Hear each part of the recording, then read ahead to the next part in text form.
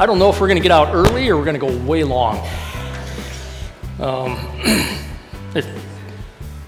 I'm not as surprised as you are to be up here. Thank goodness. On Friday, Roy, we'd had some plans for this weekend, and Roy had texted Friday morning and said, let's postpone this stuff. I'm not feeling good enough to do it. And then he sends me another text and says, maybe you want to have a sermon in your back pocket when you show up Sunday. And then yesterday morning, and he said that to me before, and most of the time I don't even bother bringing one because I know he's going to be here. Yesterday morning he says, you better move that to your front pocket. And so you're going to be praying for him that he recovers, because if he's not here, he's probably pretty sick. Am I right, Brandon? You were having to scoop snow, weren't you? So, in any case, that's where we're at. And what I say this morning will be at great peril to myself, because those who have been coming to my ABF class are going to wonder how I can say so much in such a short amount of time, or cover so much ground that, some of what you're going to hear has taken me 9 months in ABF. So we're going to be in 2 Corinthians chapter 6. And the older I get, the more it just becomes cemented in my mind. It becomes a part of who I am. Context is king. If we don't know the context, we're going to end up going down the wrong path. It doesn't matter what you read. And part of the problem we have in our culture, our society today, is we've divorced ourselves from the context, from our history. And we try to interpret everything through the lens of what we're living right now or in the last 10 years, without trying to figure out, when our country was founded, this was the way the world was. Scripture, when we read Scripture, if we do not understand the context, the history, the audience to whom it was written, we're going to end up in the wrong place.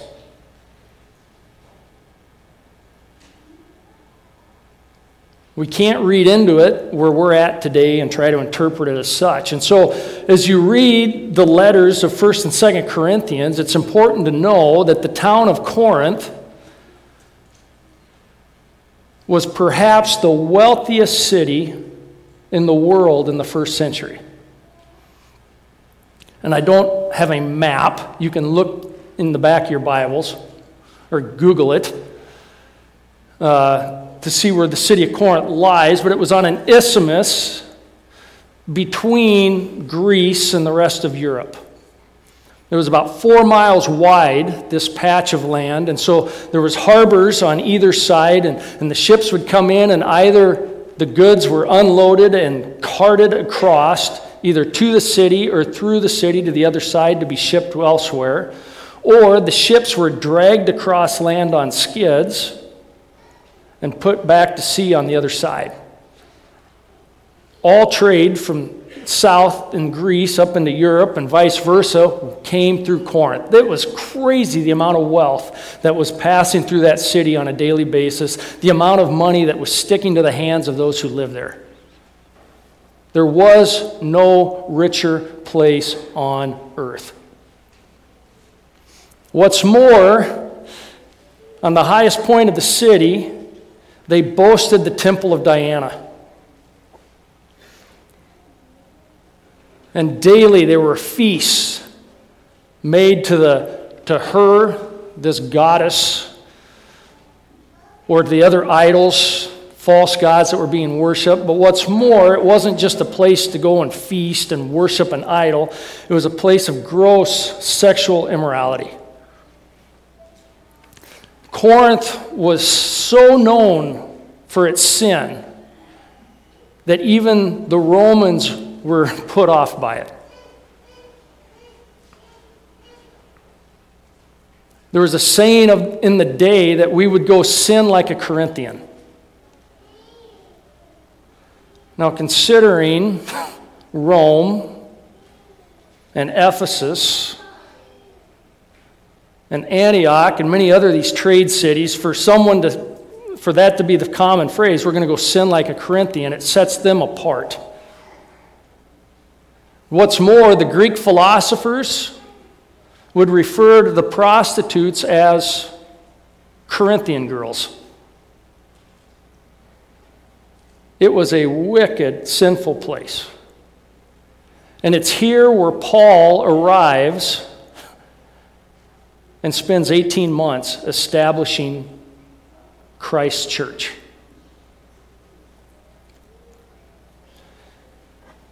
At the end of 18 months, he moves on. You read about his journey in the book of Acts, but he hears of the troubles and the sin that's going on within the church, sin that's being tolerated. So he writes a letter that is lost to history, and in that letter, some of the things he said were misunderstood, misinterpreted, misapplied.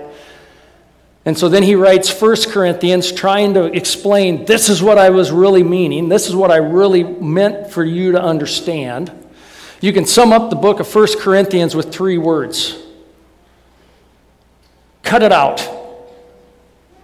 Knock it off. Don't do that.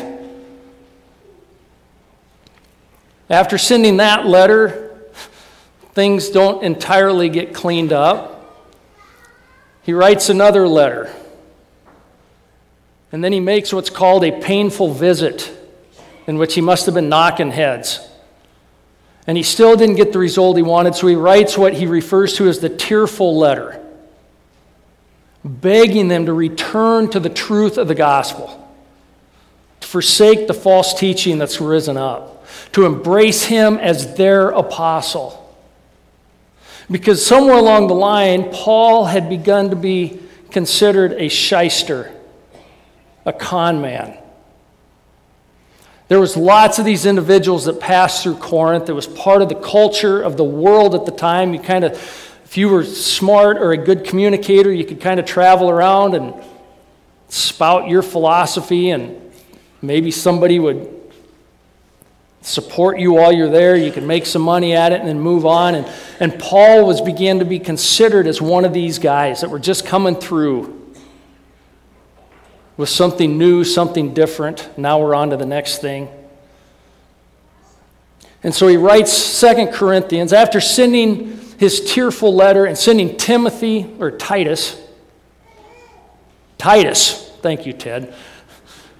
Sending Titus ahead with the letter, things appear to be on the mend. The relationship between Paul and this church seems to be what had been almost completely severed was starting to knit once again. And so he writes 2 Corinthians in hopes of further restoring this relationship, reconciling himself to the Corinthians. Not that Paul's done anything wrong.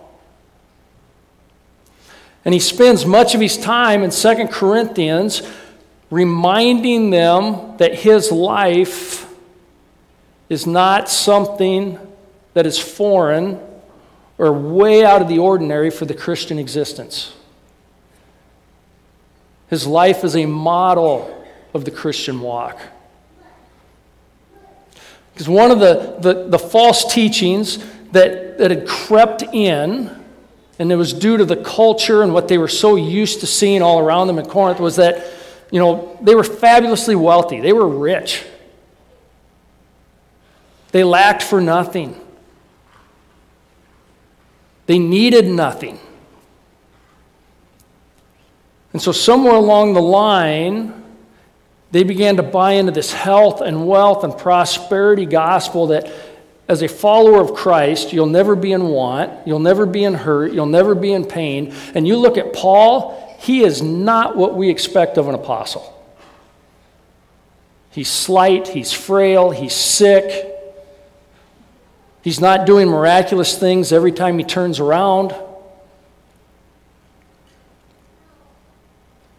He's not this impressive speaker, and which is interesting because every place he went before Corinth, he got run out of town because he was such an impressive communicator. And when he came to Corinth, he kept his head down, and instead of preaching on the street corners, he started with individuals and built the church that way, so as not to draw attention to himself. So in all of this, Paul is trying to draw them back to the truth of the gospel. And my life is not an outlier. My life is a model. And he starts in chapter 1, and he goes through, and he's talking about his afflictions. And the word affliction that he uses could also be translated burden. And it's kind of this broad term that can cover anything from a hangnail or a paper cut to a torturous death. Afflictions are part of life. But what he says is, in my afflictions, I experience comfort. And he's trying to draw the Corinthians back to the truth is, apart from hurt, apart from pain, apart from trouble, apart from afflictions, there is no comfort from God. Apart from the trouble, there is no deliverance. Apart from Christ's death on the cross, there is no hope of resurrection.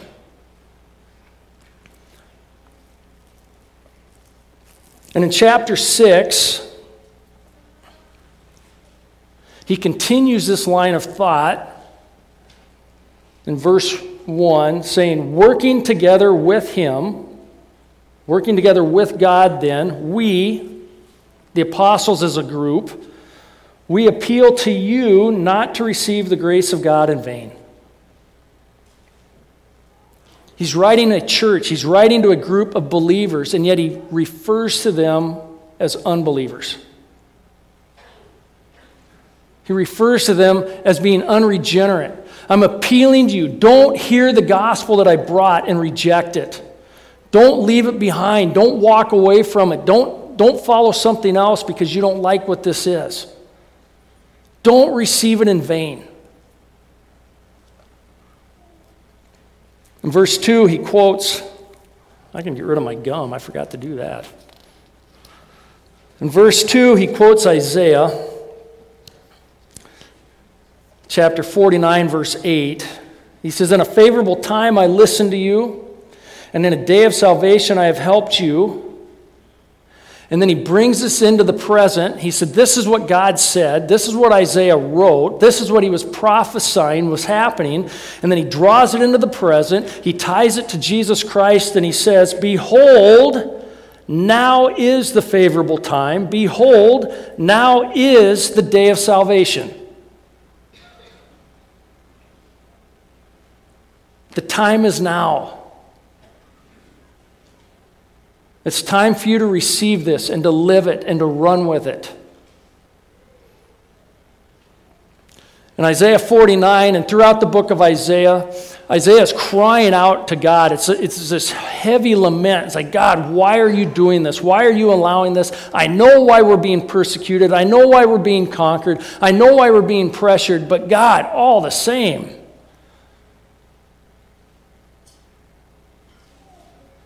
And God responds to Isaiah. And he says, in a favorable time I listened to you, and in a day of salvation I have helped you. And what Paul is saying, this is the time. This is your chance to respond to the gospel. This is your chance to respond to what you have learned and what you've heard about Jesus Christ. Today's the day. And our understanding of time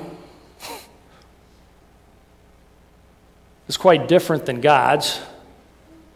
Ours is finite, it's limited. Everything has a beginning, everything has an end.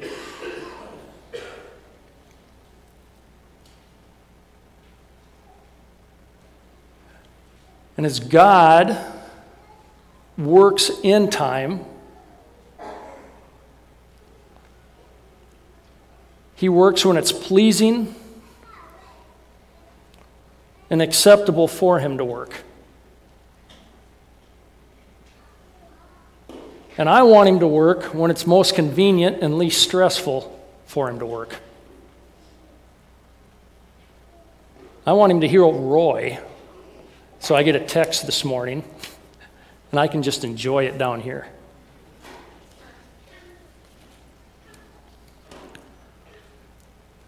But God is telling Isaiah, hey, the day is coming. And Paul is saying, hey, the day is now. There's a time when God accepts and hears the lament of his people and shows them his favor. And Paul is drawing this prophecy and he said, Jesus Christ came and he lived and he died and he was resurrected. And today is the day. Now is the time. God has fulfilled his promise.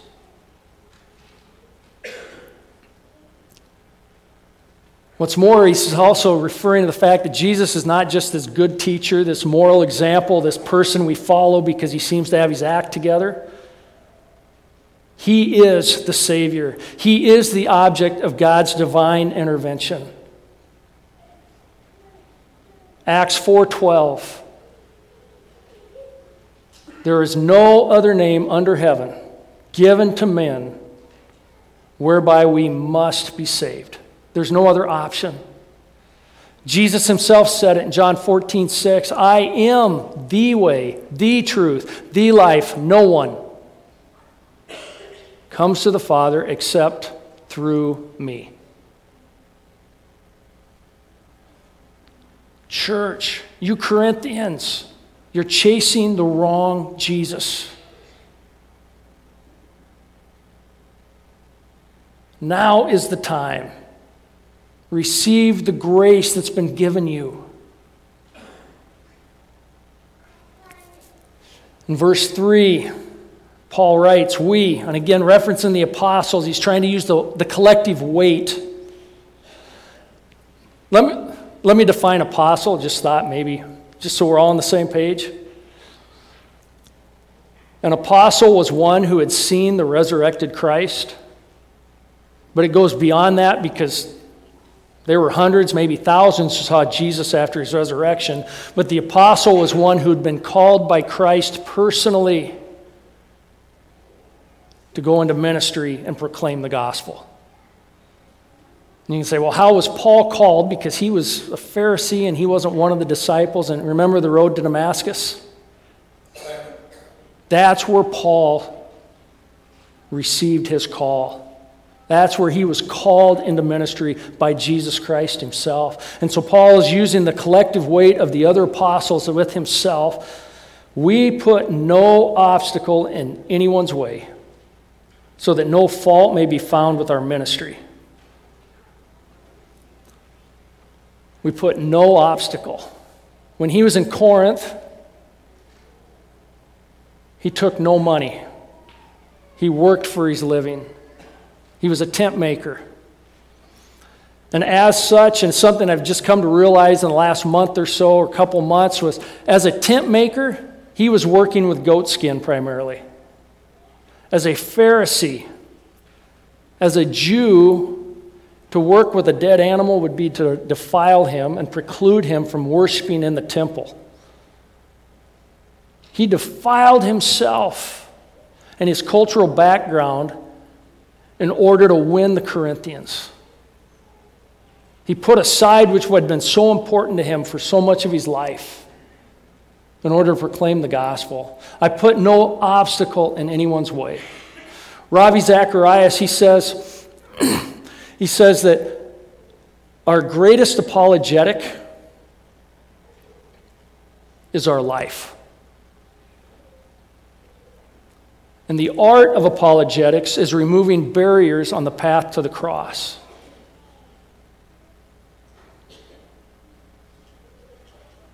And while it's easy to look around and blame others, if they had their act together, then it'd be a lot easier for me to tell someone about Christ, or it'd be a lot easier for them to see Christ, and the truth is, it's my life that I need to be worried about. It's how I'm living my life. And how does my life look different? If my entertainment choices, if my speech, my language, if my reactions, my responses if the way I treat people is no different than my pagan neighbor down the road, I am the greatest obstacle on the path to the cross.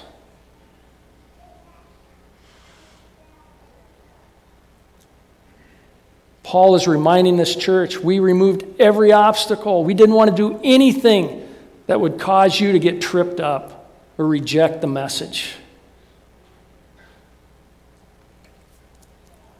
But as servants of God, we commend ourselves in every way by great endurance.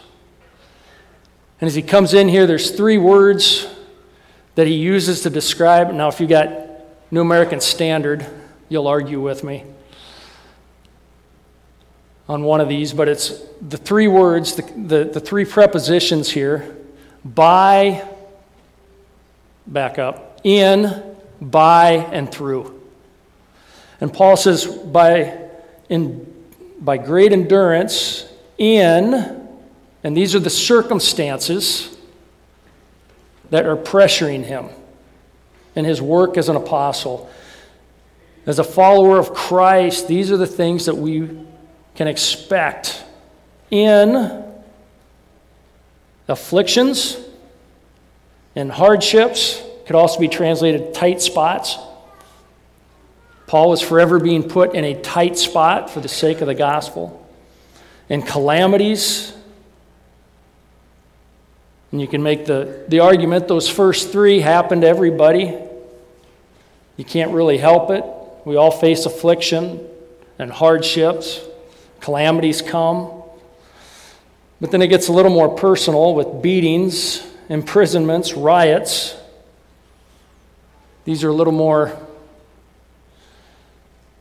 lot more personal, directed at an individual in hopes to be making them quiet or discouraging them or running them off.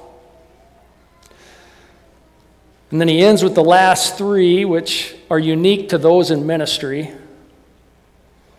to those who have been called: labors, sleepless nights, and hunger.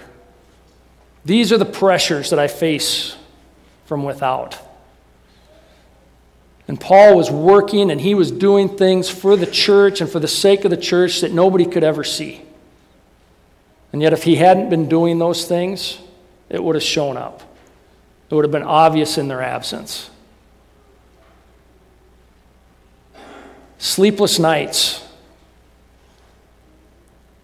As you read in chapter 1, Paul goes on to Troas, and he's supposed to be hoping to do ministry there, and he can't because he's so consumed with worry over what's happening in Corinth. He's so consumed with worry over what is happening in the church and how their relationship has been fractured. Sleepless nights and hunger. Now, granted, that's actual physical hunger, but also he's doing without the necessities of life in order to bring the gospel, in order to live out the gospel, in order to obey Christ in his calling. And the question that I had this week, I continue to have, you can mull it over.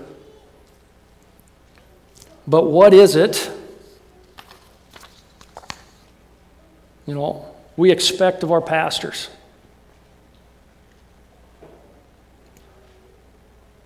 Paul was being discredited because he wasn't this mighty specimen of health. Paul was being discredited because of how difficult his life was. Paul was being discredited because he wasn't the biggest, bestest, greatest, most effective communicator in their opinion.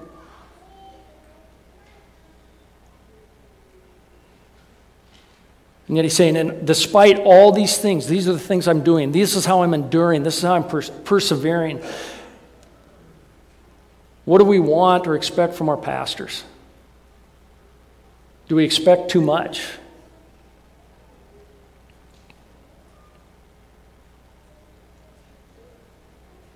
The unspoken, unwritten expectations that are placed upon them. And some of those are good. It's a high calling. but many are unreasonable. I'm not pointing fingers. I've got nothing specific in mind. It's just a reminder for me to be quick to extend grace, to not assume the worst,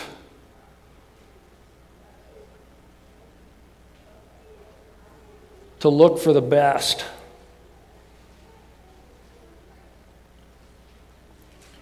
In verse 6, Paul moves, he changes the preposition. He goes from in these afflictions, hardships, trials, labors, sleepless nights, to by, and this is the how. He's moving from the circumstances to this is how I endure.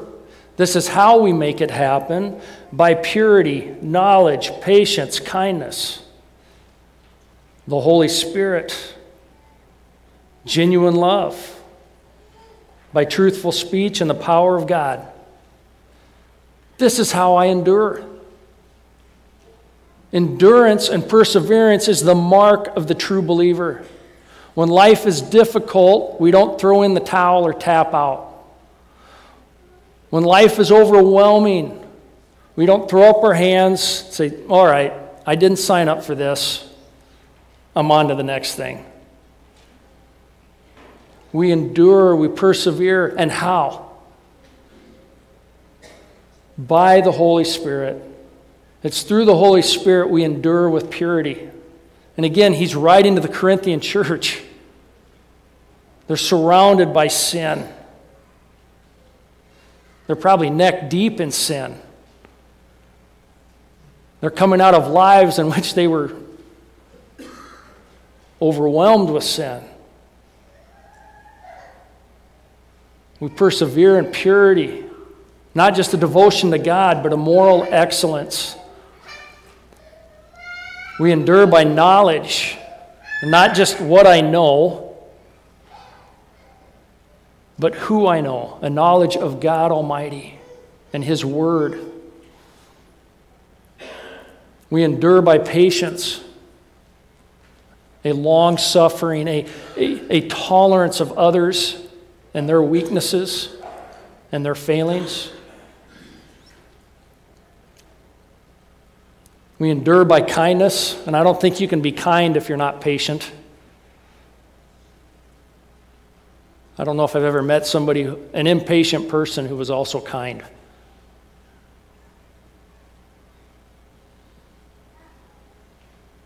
I'm not going to think about it very long, but maybe you can point somebody out. Doesn't come to mind. But we do that by the Holy Spirit. They're only possible through the sanctifying work of the Holy Spirit. These are not things I possess in and of myself. Not to the degree I need to endure. Not to the degree I need to persevere. In verse 7, he continues the thought, by truthful speech and the power of God, with the weapons of righteousness for the right hand and for the left. He changes prepositions. Through, in is the circumstance, by is the how we do it. Through, he contrasts what you can see with what we can't see. He contrasts with what everybody's looking at versus what the follower of Christ is hoping for. And he's dealing with the church that is looking at him saying, there's no way you're an apostle because your life is way too hard. God wouldn't do that to one of his own. And again, he emphasized that through honor and dishonor, through slander and praise. There's a little bit of personal stuff there, but he's going back to the cross. Christ was dishonored and slandered in going to the cross in order to receive honor and praise on the other side. The life of the apostle mirrors the life of Christ. The life of the believer is to mirror the life of both. We are treated as imposters, and yet are true. He's being treated, he's being accused of being a shyster. He says, but I'm true. I've been honest. I've not been deceptive. As unknown, yet well-known. As dying, and behold, we live. Earlier in his letter, he says, I carry about in my body the death of Christ, knowing that one day I will be resurrected. The final deliverance will come. We're dying, but we live. And this whole book has been one about Paul going back and emphasizing that our salvation, our sanctification, the work of becoming like Christ, it's both a position as well as a process. I think I've said that from up here before, maybe not. I've said it enough in ABF that it's become who I am. It's a position and a process. The moment we repent, we give our lives to Christ, we are indwelled by the Holy Spirit, we are sealed by the Holy Spirit, we're given the guarantee of life to come, we are declared righteous. God sees us as righteous. That's the position. But we're also in process. I spend the rest of my life becoming what Christ has declared me.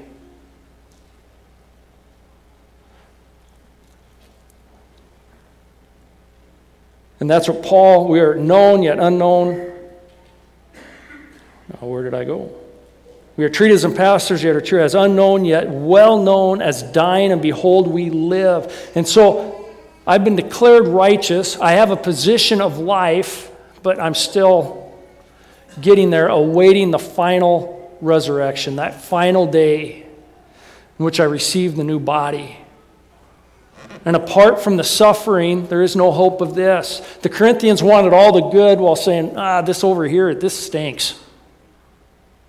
You can have that, Paul. We're going to stay here. And Paul is emphasizing to them, apart from the hurt and the pain, the affliction, the hardship, the sleepless nights, all this stuff, there is no comfort, there is no deliverance, there is no hope. This means nothing if this isn't really bad.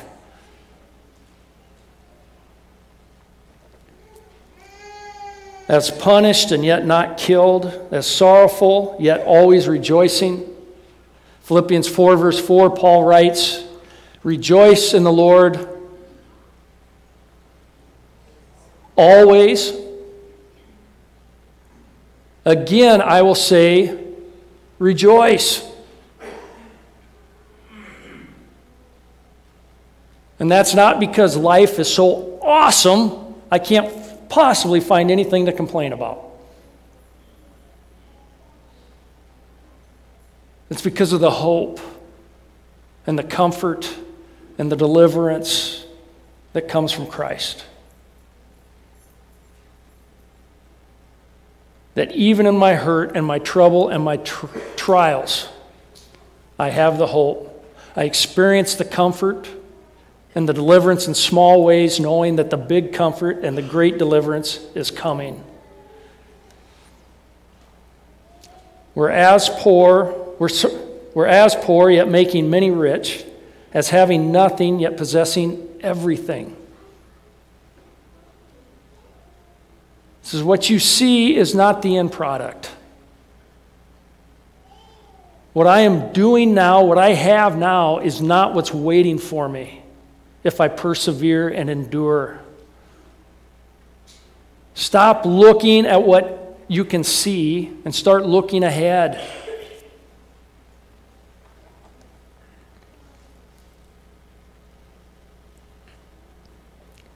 And in verses 11, 12, and 13, Paul kind of ties up his thought, and over the past couple years, Paul has the reputation of being abrupt and blunt and hard-nosed. And these 3 verses here are why he has that reputation. We have spoken freely to you, Corinthians. Our heart is wide open. He's saying, listen, I've bared my soul.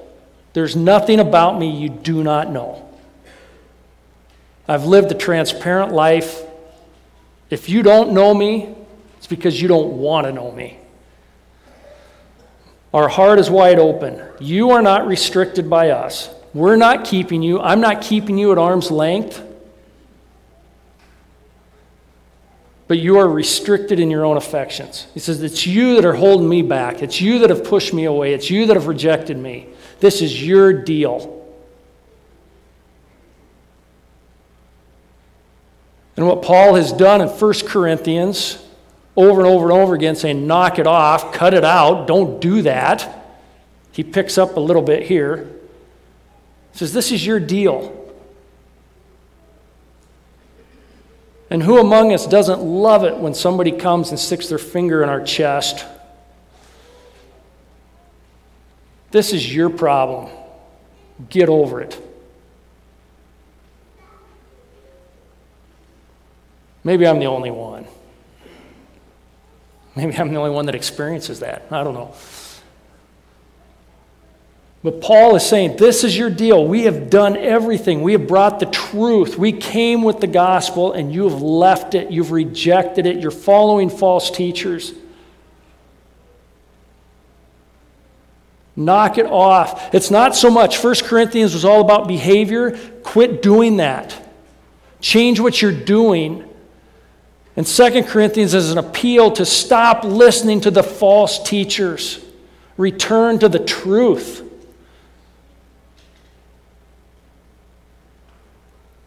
Verse 13, in return, I speak as to children. I'm going to treat you like little kids. Widen your hearts also.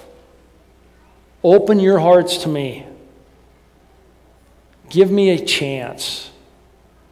Be objective.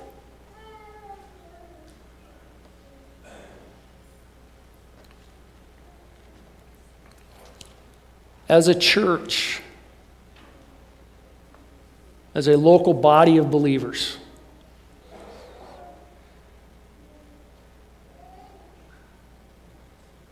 what do we expect of ourselves? What do we expect of our leaders?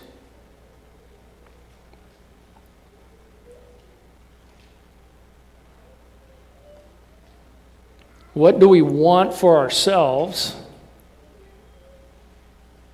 What are we willing to extend to our leaders?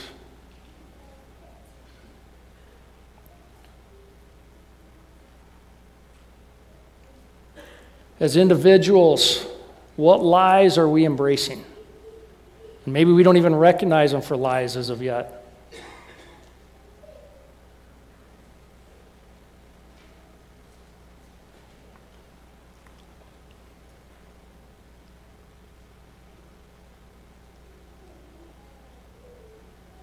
How are we waiting? How are we enduring? How are we persevering? Are we enduring? Or for all intents and purposes, have you thrown in the towel? It's like, you know what, this is not at all what I signed up for.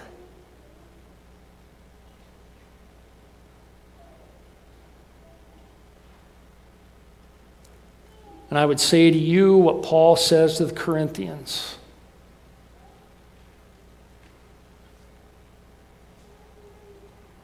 We appeal to you not to receive the grace of God in vain. Persevere in it. Endure in it. Allow your life to be evidence of God's grace and transforming power. Let's pray.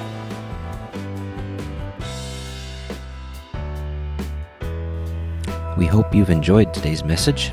If you would like to know more about Bethesda Church, you can check us out on the web by going to our website, which is BethesdaMB.org.